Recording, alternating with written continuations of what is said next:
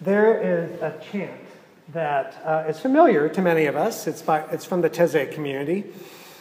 And we often sing it as an affirmation of faith. There is one God, one faith, one baptism, one God, and author of us all. You know how it goes.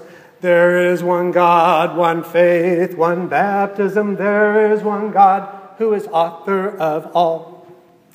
So, there you go. That chant speaks to what is happening in our first reading from 1 Timothy, where the author, oftentimes believed to be Paul, but most scholars believe that is not true. They believe it was probably a disciple or a follower of Paul who is writing this letter to Timothy to encourage Timothy and encourage the church. And so whoever that person is, a.k.a. pretending to be Paul, but not Paul, said, first of all, that's how he began the second chapter, first of all, I urge that supplications, prayers, intercessions, and thanksgivings be made for everyone. So first of all, everyone is to be included in prayer. Then, focusing the lens a little more tightly, now those in power, kings and those in high positions, that they may lead a quiet and peaceable life in all godliness and dignity. So we're admonished to pray for our leaders, those in high places, as well as pray for everyone else. And that means those we don't like as well as those we like. And I don't know about you, but I've been praying for our leaders lately, those I like and those I don't like. For, as the author says, this is right and acceptable in the sight of God, who desires that everyone be saved and come into the knowledge of truth. For there is one God. In Deuteronomy, we hear, Hear, O Israel, the Lord our God, the Lord is one, and you shall love the Lord your God with all your heart and all your soul and all your might. These words, known as the Shema, are central to the Jewish prayer book. And it's what is taught to each Jewish child. It's the first passage of Scripture that a Jewish child learns.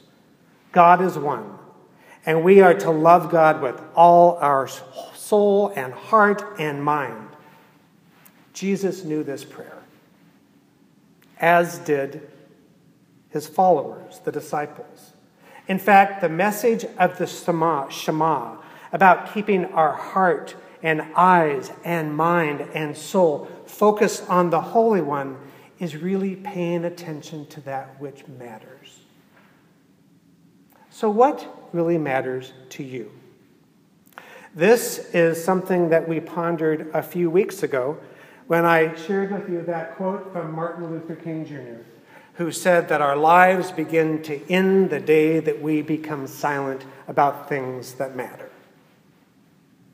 Our lives begin to end when we become silent about the things that matter. So what really matters to you? What matters to me? And do you and I believe that there is only one God? We'll get back to that. Our gospel this morning, Luke 16, picks up where we left off, Jenna left off last week. Jesus had just been confronted by murmuring and grumbling Pharisees who were criticizing him for welcoming and eating with tax collectors and sinners. In response to their self-righteousness, Jesus told a parable about a person finding a lost sheep, about a woman finding a lost coin. And then when the shepherd found the sheep and the woman found the coin, she went to her friends and family and everyone rejoiced. And the message is, that's how God is with us when we turn our hearts and minds back to life, back to God. Now, our passage this morning isn't directly toward the Pharisees, though they're eavesdropping. Jesus is primarily teaching his disciples about how to expand their understanding of God's embrace. And if you read in between the lines, the disciples didn't get it, and by extension, neither do we, at least on first glance. So listen to this very confusing parable. There was a rich man who had a steward, and charges were brought to him that this man was wasting his goods. And he called him and said to him, "What is this I hear about you? Turn in your account of your stewardship so you can no longer be the manager of my property." The steward said to himself, "What should I do since my master has taken my position away?"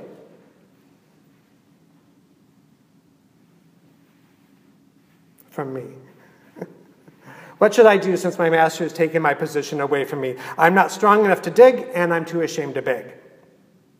I've decided what to do so that the people may receive me into their houses when I am put out of my position. Summoning his master's debtors, one by one, he said to the first, "How much do you owe my master?" This man replied, 100 jugs of olive oil. He said to him, "Take out your bill, sit down quickly, and make it 50. Then he said to another, "How much do you owe?" 100 containers of wheat. He said to him, "Take out your bill and make it 80. And his master commended the dishonest manager because he had acted shrewdly.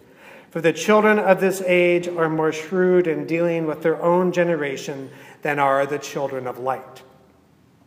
I tell you, make friends for yourselves by means of dishonest wealth, so that when it is gone, they may welcome you into their eternal homes. Whoever is faithful in little is faithful also in much, and whoever is dishonest in very little is dishonest also in much. If then you have not been faithful with the dishonest wealth, who will entrust to you the true riches? And if you have not been faithful with what belongs to another, who will give you what is your own? No slave can serve two masters, for the slave will either hate the one and love the other, or be devoted to one and despise the other. You cannot serve both God and wealth. So is that clear? We'll get back to that. A few months ago, and it was in May, I think it was Pentecost Sunday, actually, I was coming to church later than I wanted to, as that morning I missed my alarm, and as the Spirit sometimes does, she tells me something in my sleep that I should put into my sermon. So as I was doing a sermon rewrite and waking late, I realized this was not a good combination. Anyway, I'm driving down 7th Avenue and round the reservoir and the curve, and I notice a police car that's opposite the vacant lots at Lawton and 7th, where Clancy sells the pumpkins and the Christmas trees. And I slowed down, and I began to immediately fiddle with my computer bag behind my seat because I had my tab back there for my collar shirt. I couldn't reach it. As I passed the police car, surely going now 25, he did a U-turn, and as they say, I was busted. Getting caught. That is what initially is taking place in this very odd, and I might add, universally disliked parable of Jesus. Some scholars say that parables are to confuse the hearers. Well, if that's true, and I don't believe it is, this one wins, hands down. I have to admit, in terms of looking for life lessons, this parable about the dishonest manager or steward is cryptic at best. So let me try to parse out and make some sense of this, and I'm not going to make sense of the whole thing. So we could do a whole Bible study term just on this. So a rich man has a manager, a steward in charge of all of his accounts, his property. Charges are brought against the manager that he has been wasting his owner's property. The rich man, the owner, understandably ticked off, summons the manager and says, "Game over, give me your books, you're out of here." The manager had been caught doing some shady behavior. He knows he's lost his job, and he begins to consider, now what am I to do? There's no sign of any remorse or acknowledgement of his actions. Then in one of the most self-honest assessments in Scripture, he says, I'm not strong enough to dig, and I'm too proud to beg. So now what? I know what I'll do. I'll enlist the goodwill of my community, going to all of those who owe my boss money or wheat or oil, and in effect continue to steal from my employer by cutting some of their bills in half or significantly reducing portions debt owed by others. By bringing the debtors into his crime, the manager ensures that he now has their support. As he puts it, people may now welcome me into their homes. Well, you bet they would. They are now indebted to him. So here's where the parable takes an unexpected twist. Instead of the manager being tossed in jail or in hell for gnashing of teeth, or Mordor, if you know that movie, where we might think the person needs to go, like what happened we thought should have happened with the people with Enron scam and now the Wells Fargo scam. Instead of that happening, the steward returns to the employer, who seems impressed with what his manager has done, kind of slaps him on the back and congratulates him for his shrewdness, like saying, "That a boy." What is going on here? What is Jesus trying to get us to get? Now, by contrast of what we might think would be the appropriate action, like the jail or hell, or being excised or shunned from the community, Jesus turns this whole understanding sideways. Okay, a crook gets caught. And not only does he not reform his ways, he actually continues to steal as a way out of the situation that he had created in the first place. And then, of all amazing things, wins the support and admiration of the victim, his boss. Is this making sense to you? It's not making sense to me at all. What? What'd you say? Well, no, he didn't have a name, and we're not going there. So, what is Jesus getting at? Bad Carol. In this parable, I believe Jesus is saying that no matter what we may do, God is always a God of forgiveness. God is always a God of forgiveness. Like the loving Father in the prodigal son in Luke 15, he squanders all of his inheritance, loose living, comes back, and his father throws him a huge party. Now, the older brother is not happy with this, and he goes away and pouts. And we might be unhappy with it because it seems unfair. The manager forgives. He forgives debts that he had no right to forgive. He forgives for all the wrong reasons. But the core teaching of this parable, my friends, is forgiveness. Forgiveness. And forgiveness is always an action of God. Always. Remember the Shema? We are to love God with all our heart and soul and might. This is how we stay God-focused. This is how we decide what really matters, is when our focus is on the holy. Jesus is saying, forgive regardless. Forgive it all.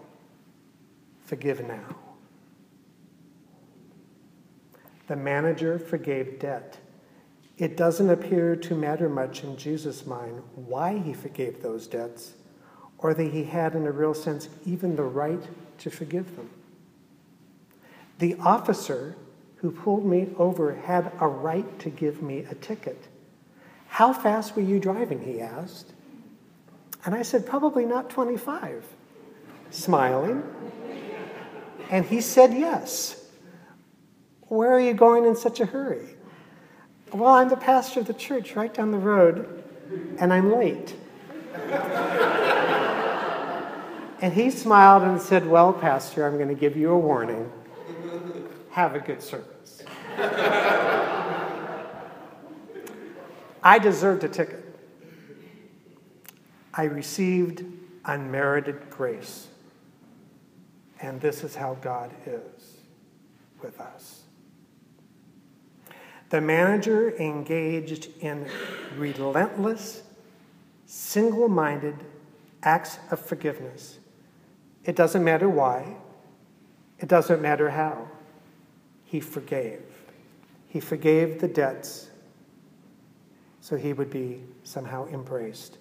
One commentator suggested that his actions actually reconciled the entire community, for the rich man now had the goodwill of all those people who owed him money. Forgiveness of one spills over to forgiveness of all and others. Sometimes we do things for the wrong reasons. Sometimes we may be self-focused and self-centered rather than God-focused. But through it all, God is wooing us to be better than we could ever imagine ourselves to be. Which gets us back to that verse from 1 Peter, that there is one God. And that chant, there is one God, one faith, one baptism. There is one God and author of all. If there is one God, and I firmly believe there is, regardless of whatever names we might name that God, my initial question resurfaces. Do we believe this? Do we believe there is one God, or do we put our energy and focus in other things that we might believe are like God? Possibly our sense of self, our anger, our fear of forgiveness. Wherever we put our energy, that's where we put our trust. Is there one God vying for your attention, or are there many false gods? Do we believe in one God, maker of heaven and earth? A God who's all about forgiveness, inclusion, and welcome? Or do we believe in a God, even if we might not consciously say so, a God of vengeance, a God of right thinking, whatever that means, of giving others what they deserve rather than what they need? So who is your God? My God is a God of forgiveness. Is yours? So that takes us to our takeaway this morning. Is there someone that you need to forgive in whom you've been holding a grudge for maybe a long time? Is there someone from whom you need to seek forgiveness and ask for reconciliation? Or might you need to forgive yourself for something that you've been holding on to far too long? Maybe it's even your view of God. My friends, there is one God, and this God is a God of forgiveness. And there's nothing you have to do to receive it, whether you deserve it or not. And this is then our response to one another.